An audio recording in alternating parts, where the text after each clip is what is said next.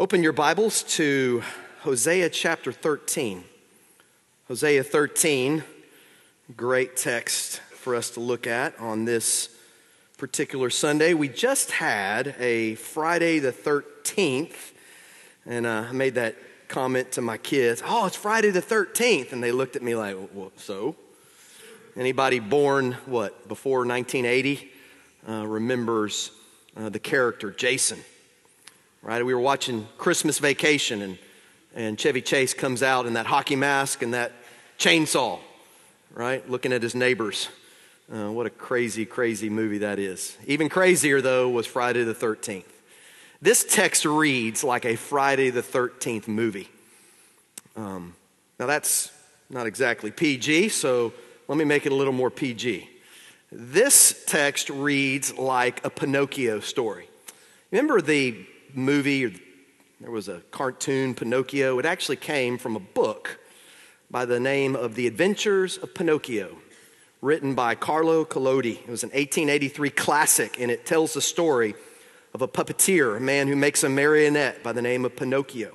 As soon as he makes that marionette and it becomes alive or active, it runs away. And remember the father? Who was the father? What was his name? Geppetto.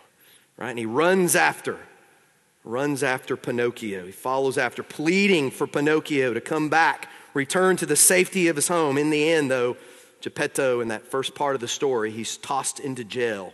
And Pinocchio is finally free of his oppressive father.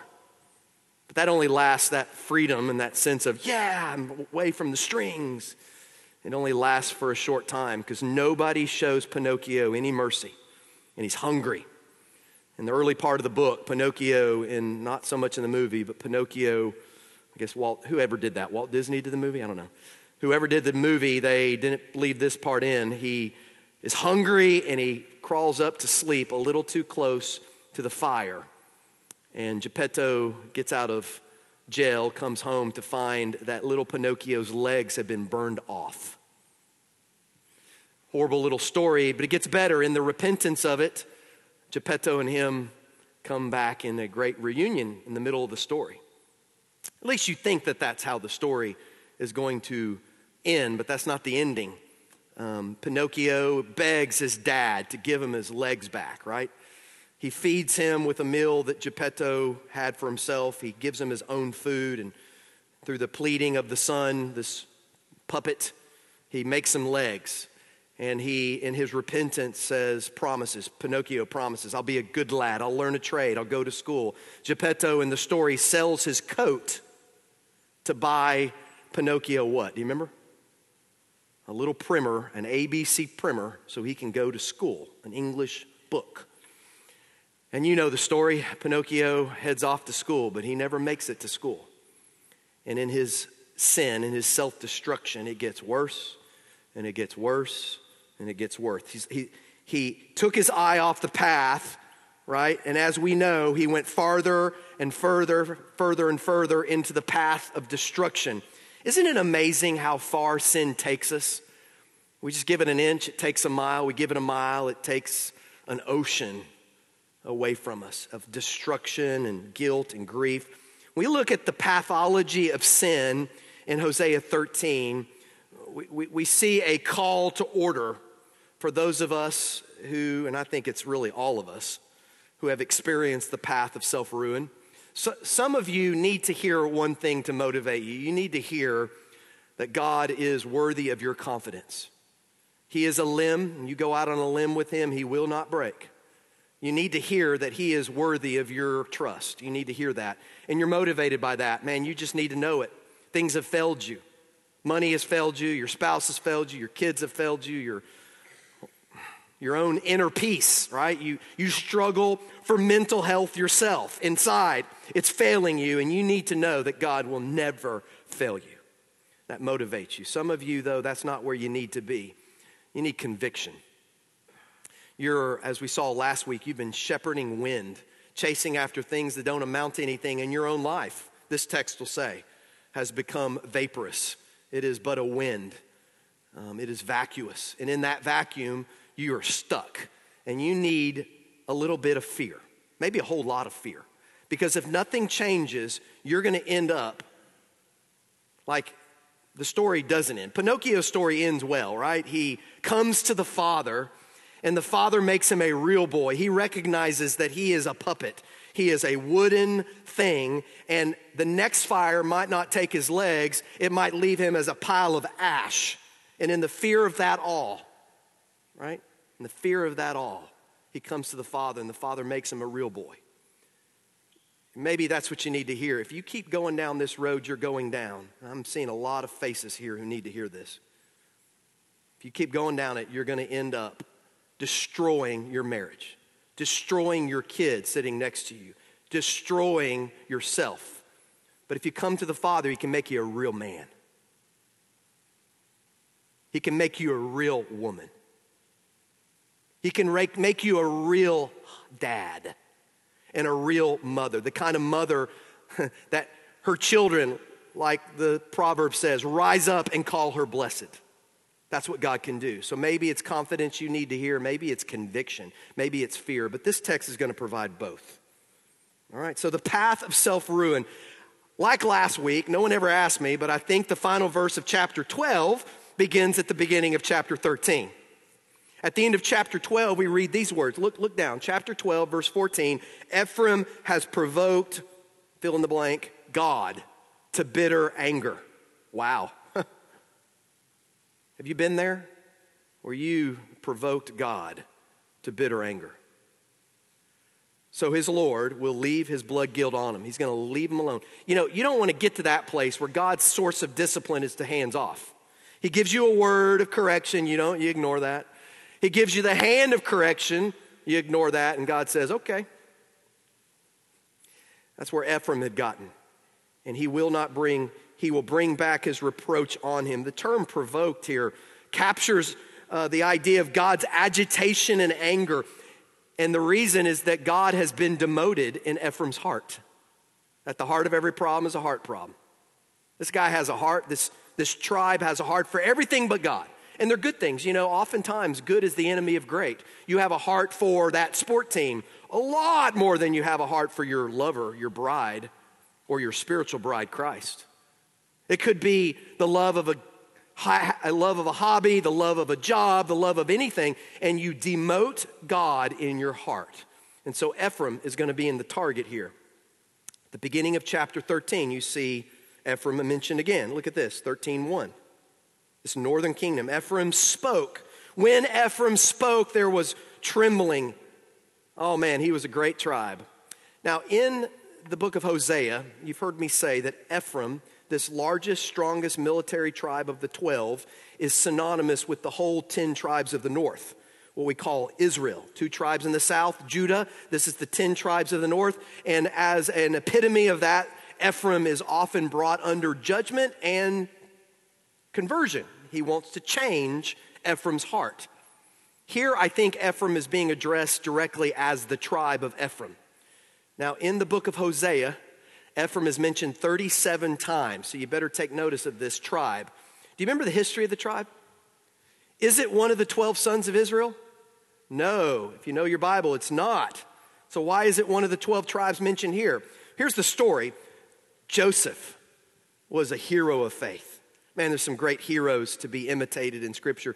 If you are suffering right now, you need to read the story of Joseph. He suffered in order to save others. He was, in my mind, the greatest typology of Jesus in the Old Testament, more than Moses, more than Hosea. Hosea is a type of Christ.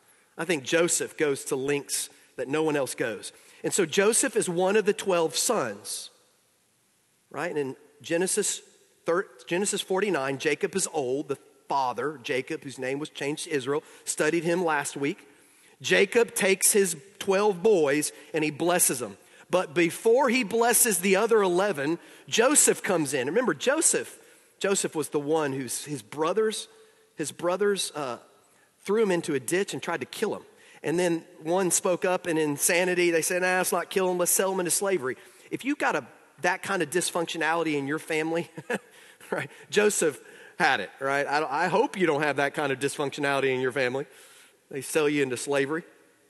But Joseph's family did. His brothers sold him into slavery after attempting to kill him. But God, as it said at the end of the book of Genesis, what you meant for evil, God meant for good. And God used this. And in his slavery, right, he rises up in Potiphar's house, falsely accused, goes back down into jail. God had a purpose there. He brought him into Potiphar's house and allowed him to be falsely accused so he could be brought into prison. So if you think that your life has gone from bad to worse, and you think, God, am I cursed?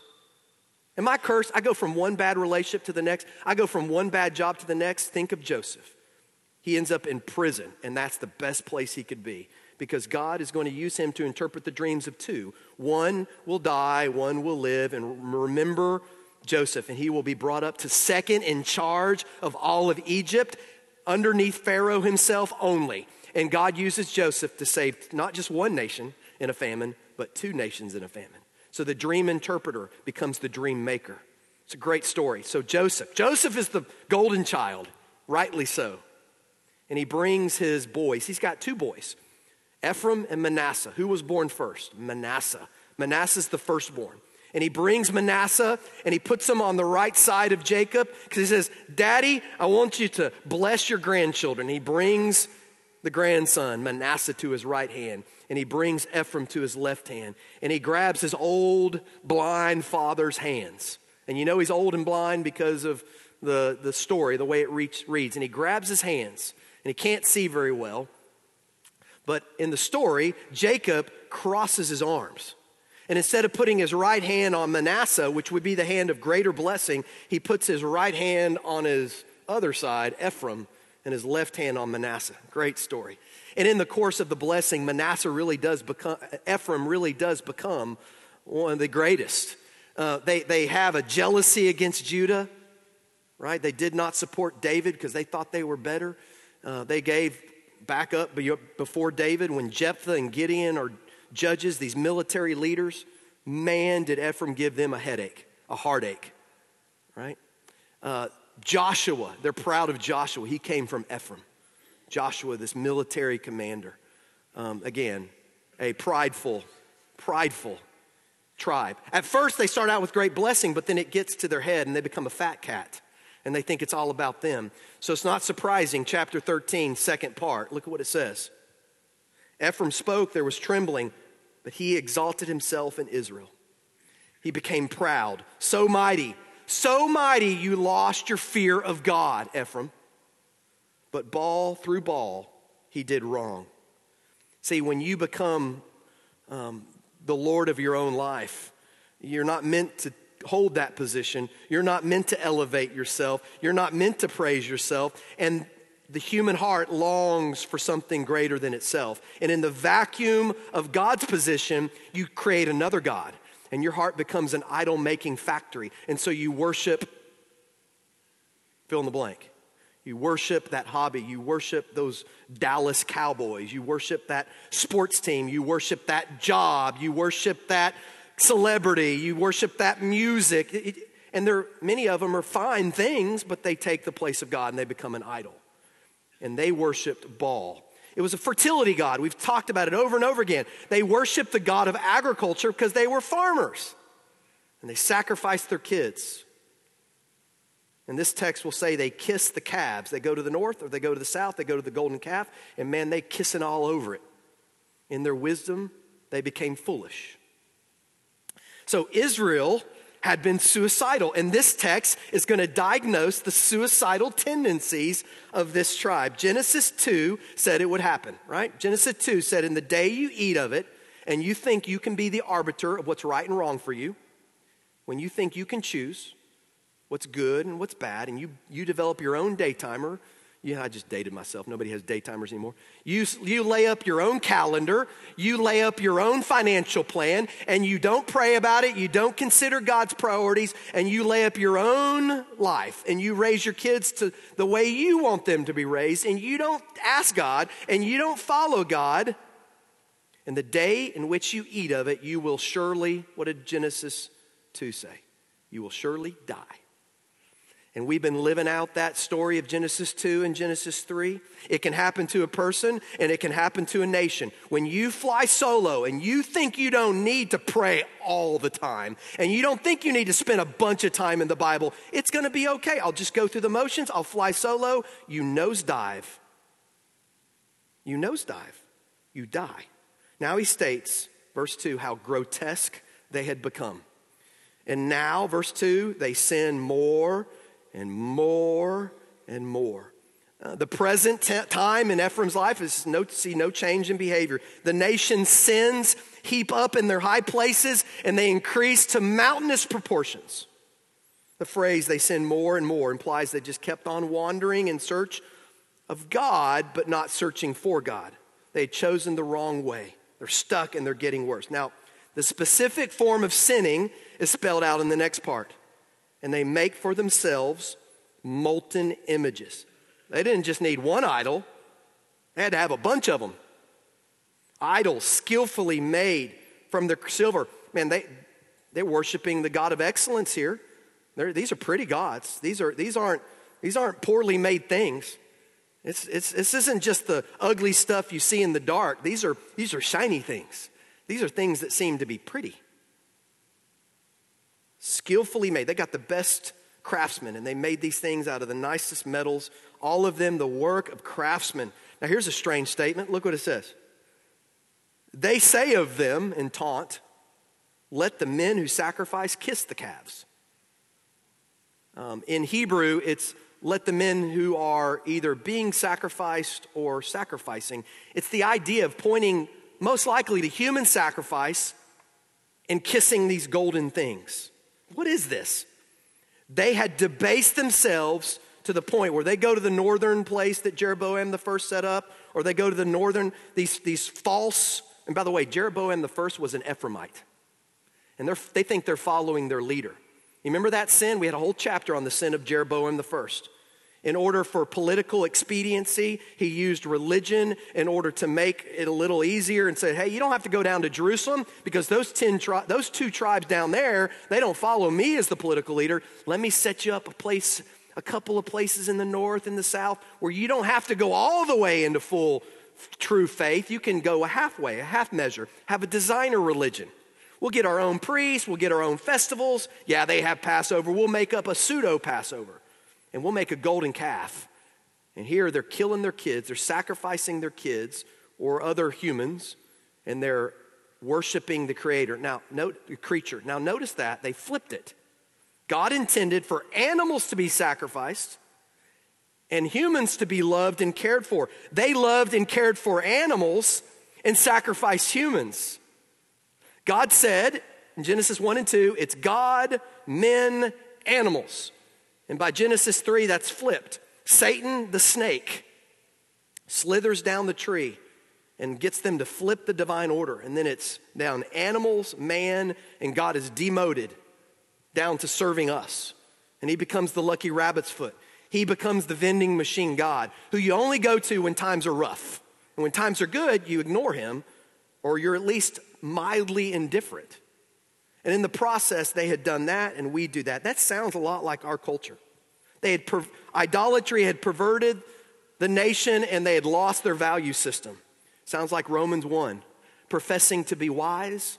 Oh, they're so wise. You know who the wise people in our culture are? There's these university professors, and they're the atheists. Oh, they're the smart people.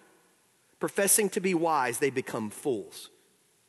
Romans 1:23, they exchanged the glory of the incorruptible God for an image in the form of a corruptible man and of birds and of four-footed animals and crawling creatures. Therefore, God in his punishment gave them over. And animals in our culture have many more rights than a baby in a womb. Now, can this happen to a culture? Oh, yes.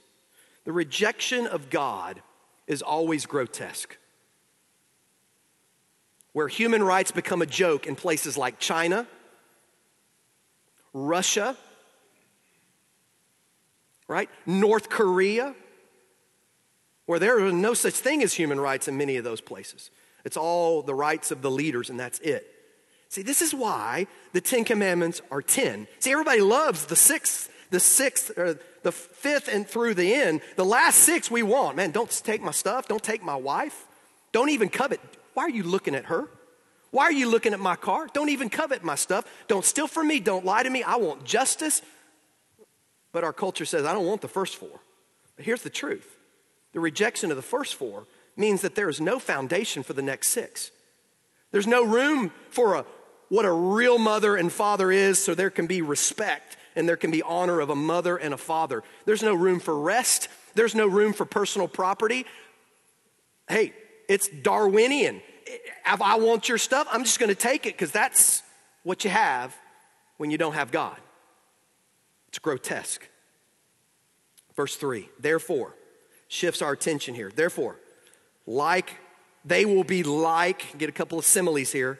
Remember that in English in grade school? Like the morning cloud. What is that? Morning cloud, gone. He goes from the summer to the spring, like the dew which soon disappears in the spring, gone. Like the chaff which is blown away from the threshing floor. What time of the year are we there? Fall.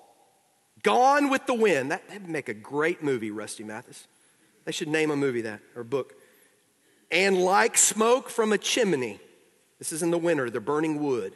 Gone.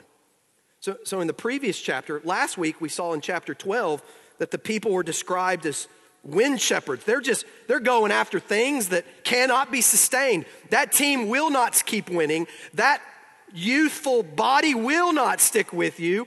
Those kids will move on.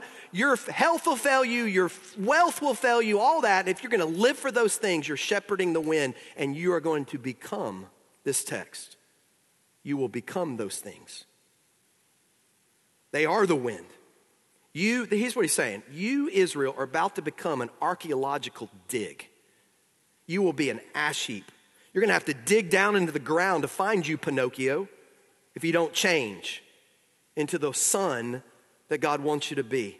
Your charred remains of your culture will be studied by other people in other times because you'll be gone. And it'll just be a proverb. Oh, remember old so-and-so. No. Is God that sovereign that he can do this? Is God that sovereign where he can pull the plug on a culture and just remove it? Yeah. Incidentally, that's where the Syrians went. That's where the Babylonians went. That's where the Persians went. That's where we have a country of Greece, but we don't have Greek Alexandrian culture. It's where the Romans went. There's no Roman Empire because God pulled the plug. Is he that sovereign? Rick Rogers, is he that sovereign? Absolutely. And it's scary. See, this text is meant to scare you. Israel's sin has increased to the place of an unchecked infection. And when there is an unchecked infection, you got a couple of options. And they're not good options. You cut off limbs or life dies.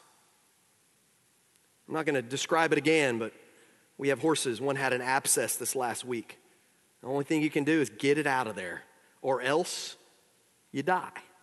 And in this case, your life works this way as well. Your appetites that you think, here's the choice. This is a conscious choice. The conscious choice of self-ruin is that you choose to indulge what you think you want versus God's exaltation. See, idolatry is just that. I think that's pretty. I want it. I'm going to live for that. I'm going to worship that. I'm going to sing its praises instead of God. It's self-indulgence. It's called the American dream. Work hard, save up some money, buy your things, live your life, retire at the time you want to retire, drive a Winnebago, go down to Florida and get all the other white-haired people to gather around you and talk about the good old days. That is not God's plan for your life. And your self-indulgence doesn't start out at age 70. Your self-indulgence starts out in your 20. And those things you have an appetite for and you can't get enough of, those things you put in your stomach end up eating you. And when you keep swallowing those things, swallowing your appetites, gorging yourself on them, even the negative, swallowing your guilt, swallowing your anxieties, and just trying to be your own savior, your stomach keeps count. And eventually you start destroying yourself. And you can't sleep. And your anxiety's too high. And every year, I've said this, and it's true this year as well. 2016, the three most prescribed medicines are always, for the last 18 years so far as I can tell, it's always a sleep aid, an anxiety aid, and a depression aid. That's it. Because our appetites end up chewing us up. See, overindulgence is always a form of idolatry. Hosea compared the people to these nothings, which they were very familiar. Morning dew, chaff, smoke. Idols are nothing, and those who worship them become nothing. And they can't sleep, and they're stressed because you can't hold on to the wind. And when you become wind, life is rough.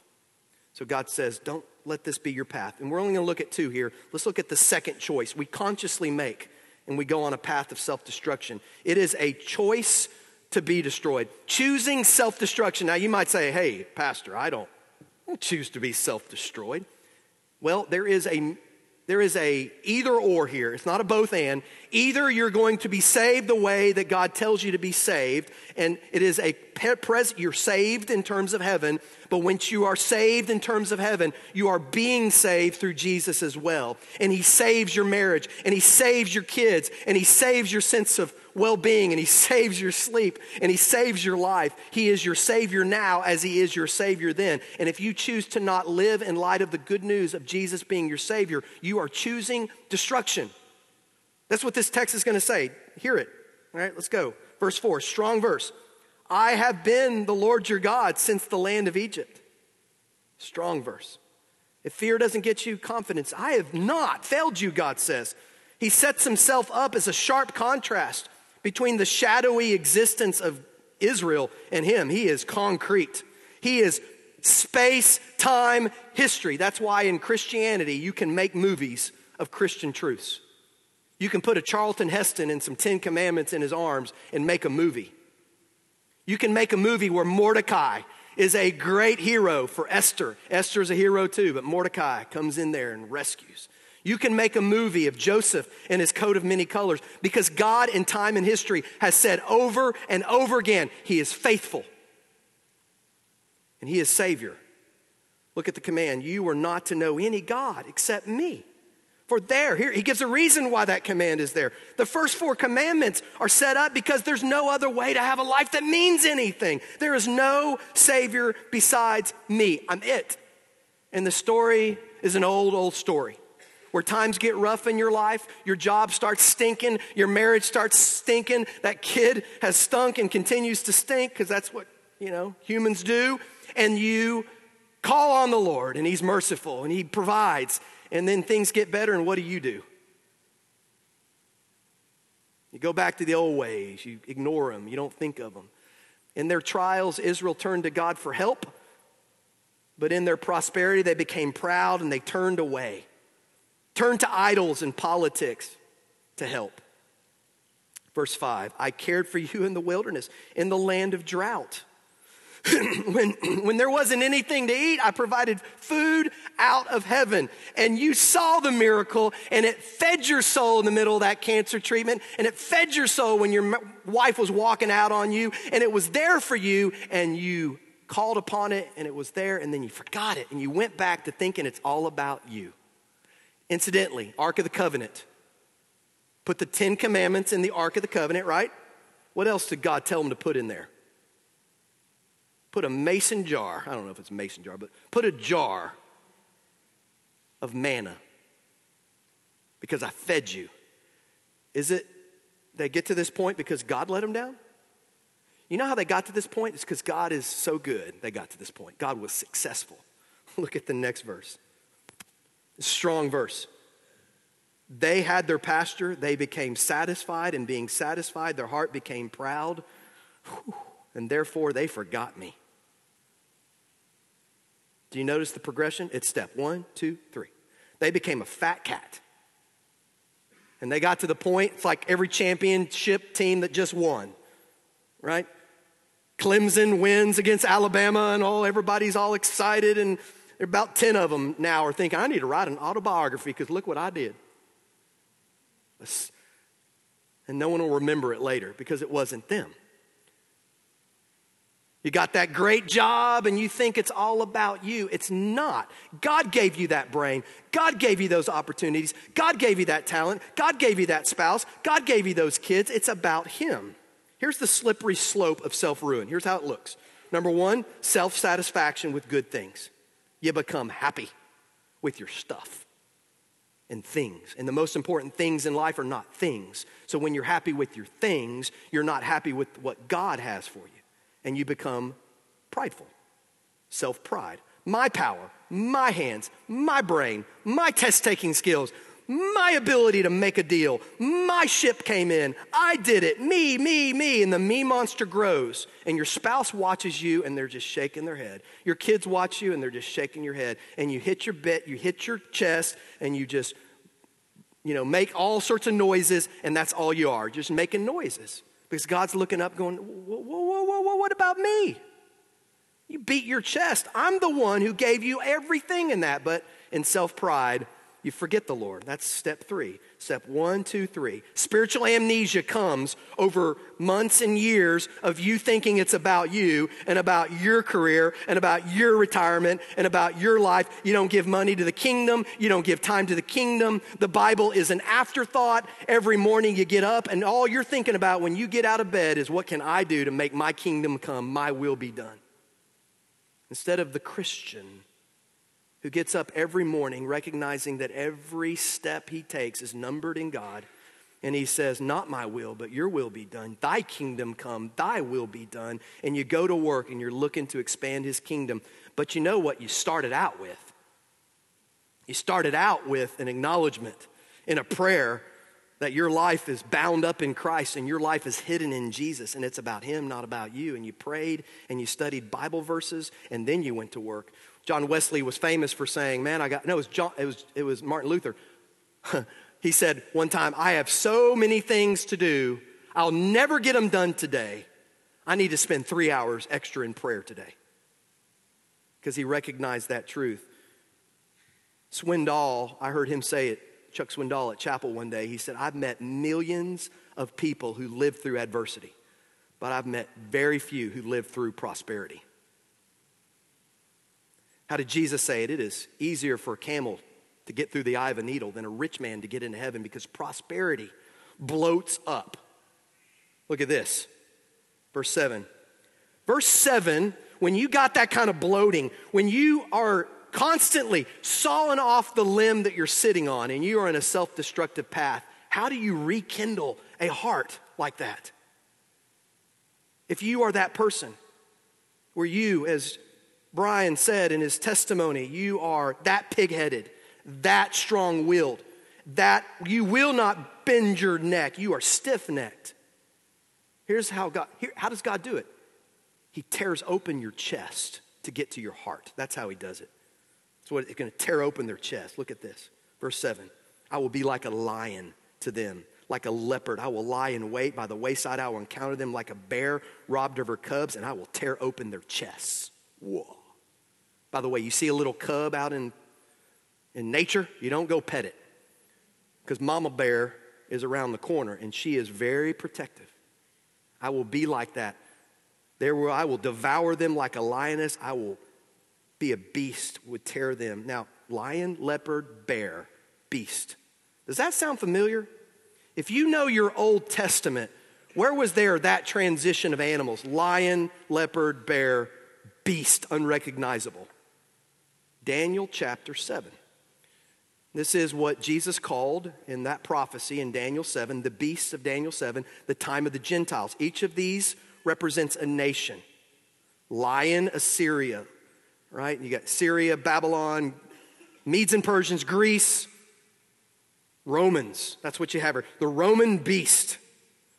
It's the time of the Gentiles. 5 nations who deny God, and God will summarily snuff out each one of them. Because that's what you do. When you got a beast that is rabid, you don't try to play with it, you put it down. And all these nations came, and God used them, and then he put them down. His point here, though, is the Gentile nations are coming. Here's your life. We do this too. We think that We only need God's help for trials. Once we're rescued, once our money's rescued, our marriage is rescued, once our mental capacity and mental stability is rescued, we think we don't need it. It's the bipolar syndrome. I'm bipolar and I take my med and I take my med and then I feel better and I don't want to take my med. The gospel isn't just for eternity. The good news of Jesus, that he is your Savior, is for you now. Oh, I love that text. We'll cover the rest next time. But this text says, I was your Savior. And verse 9, let verse 9 be our final verse. I want you to circle this because we're going to highlight it next time. We're going to end this time. This sits central in the text. If at all possible, if you like tattoos, tattoo this one on your body. Right? It's a joke, but if you like tattoos, go ahead. Anyway, here it is. And the italics, by the way, are not in the original Hebrew. So here's how it reads in Hebrew. Your destruction, O Israel, that are against me, against your help. In other words, your destruction is that you are sawing the limb that you're sitting on. You are biting the hand that feeds you. You are ignoring the one you brought to the dance. The church of Laodicea in the book of Revelation, you've left your first love. When you get rid of the limb that you sit on, God becomes dead in your life. And when a culture kicks God out of its culture, when God is dead, law is dead. When God is dead, right and wrong is dead. When God is dead, what a man is and what a woman is dead. When God is dead, what a mother is and what a father is dead. When God is dead, all that is. You just have nature. That's all you have. That's what is. And it's Darwinian survival of the fittest. And it's whatever you feel like. God draws the conclusion that in Israel's attitudes and actions, they have been suicidal. They have brought these calamities on themselves. It's a bumper sticker, but it sits so well in my heart. If there's no God, if you live like a practical atheist, you have no peace. But if you know God, you want God, and you serve God, and you stay with God. In Jesus, you make much of Jesus. In Jesus, you live for him, and you live in him, and you live for him. And everything in life is used in his life as the center of your life to make sense of your life. You know Jesus, you know peace.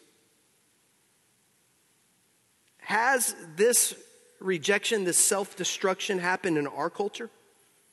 Where so-called smart people are the atheists, and the secularization of government to the point where, hey, we're going to see this next week. When the people want a king, they don't want Samuel. You know why they don't want Samuel? Samuel's the last judge. You know why they don't want Samuel? He preaches too much. They want Saul. Saul is tall, good looking. He's smart. He's strong. He's a military leader. And Saul doesn't preach to him. Saul doesn't know his Bible. And they want a secular government. Do you know what Saul's name means? You asked for it. That's what the name means. You asked for it. It actually literally means that. You wanted this, you got it.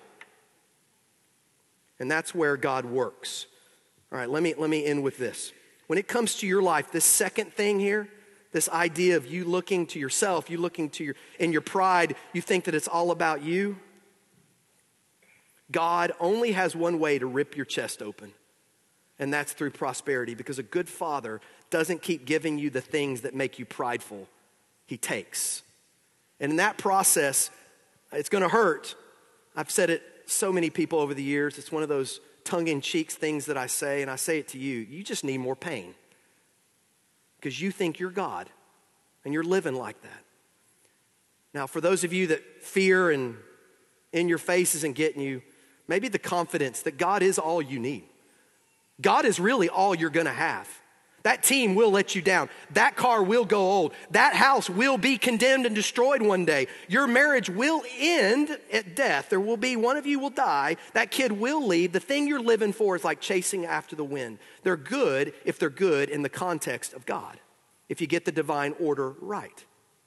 If you worship the creation over the creator, you're out of whack. Don't live the American dream. Do not live the American dream. The American way is like this. In 1982, ABC News or World Report did it was a long time ago. Some of you weren't even born in 1982, but it always stuck with me. they did a expose on an art museum. And in the art museum, this artist, don't know his name, I looked it up on Urban Legend. This is not an urban legend, this really is true. The artist made a chair with a single-barreled shotgun pointed at the chair. And you could sit in the chair and look down the barrel. And according to the plaque, there was a real live shell in the gun, and it was cocked. And it was on a timer. They had some mechanism on the side. And according to the plaque, it said, within the next 100 years, the shotgun will go off. And that's crazy for an artist to do that. But what's crazier is people got up in lines, stood up for hours to go sit in this chair for a few minutes. They were gamblers. See, and so many of you are gambling your life, and I know you do it because I do it. I'm gambling my life on things that are wind, they're vapors, and I'm thinking it won't get me. I'm just a little bit of lustful indulgence of my flesh, a little eye candy, a little fanning of the flame of bitterness and hate. If I just use that little bit of gossip, maybe that book that I read that gives me the romantic feelings that my husband doesn't, maybe that book will it's not that big of a deal, it's just a little thing. Just a little single barrel shotgun pointed at my head. And I'm gonna play with it in self-indulgence. I'm gonna play with it in self-destruction because it feels good. It's appetite suppressant. And it won't go off in my face. See, affairs don't start day one, they start day 600. And you think that little bit of friendliness, that little bit of flirting, that affair with that other thing, that other person, it's not going to be a big deal. And then you feed it and feed it. And here's the truth of this monster in this text. It cannot be satisfied. You'll have to feed it more, and that beast will grow. So you don't play with it. If you are on the path of self-destruction, or you know somebody that is, let this be a wake-up call. He who is spiritual appraises all things. He who is not spiritual, what? Can appraise nothing? If there's no God, there's no peace. You can't appraise what's right for you. If you follow the path of God, it works. Let me end with this.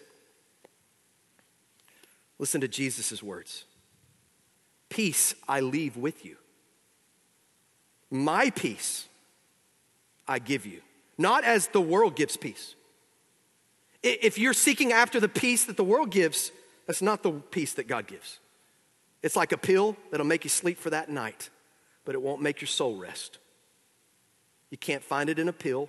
You can't find it in porn. You can't find it in position, in pleasure, in power.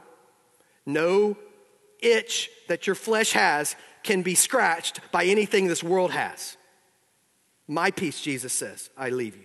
My peace I give to you. Not as the world gives do I give you. Do not let your heart be troubled, nor let it be fearful. You heard that I say I go away and I come to you. If I loved you, if you love me, you would rejoice because I go to the Father. But I told you I am coming for you. So don't kiss the calves. Don't kiss your idols. Don't worship at their feet. There's a great little verse in Psalms. I saw this morning. It says, chapter 2, the final verse. In New American Standard, it says, do homage to the Son. The actual Hebrew word is kiss the Son. Psalm 2, kiss the Son. Don't kiss the calves.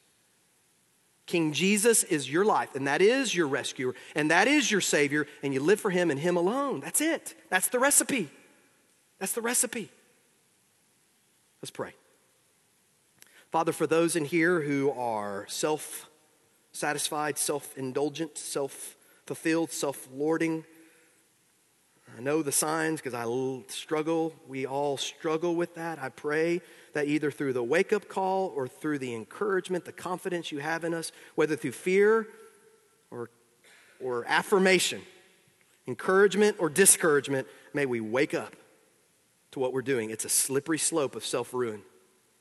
And Lord, I know that my life only makes sense in light of you. And if there is no you, there is no peace.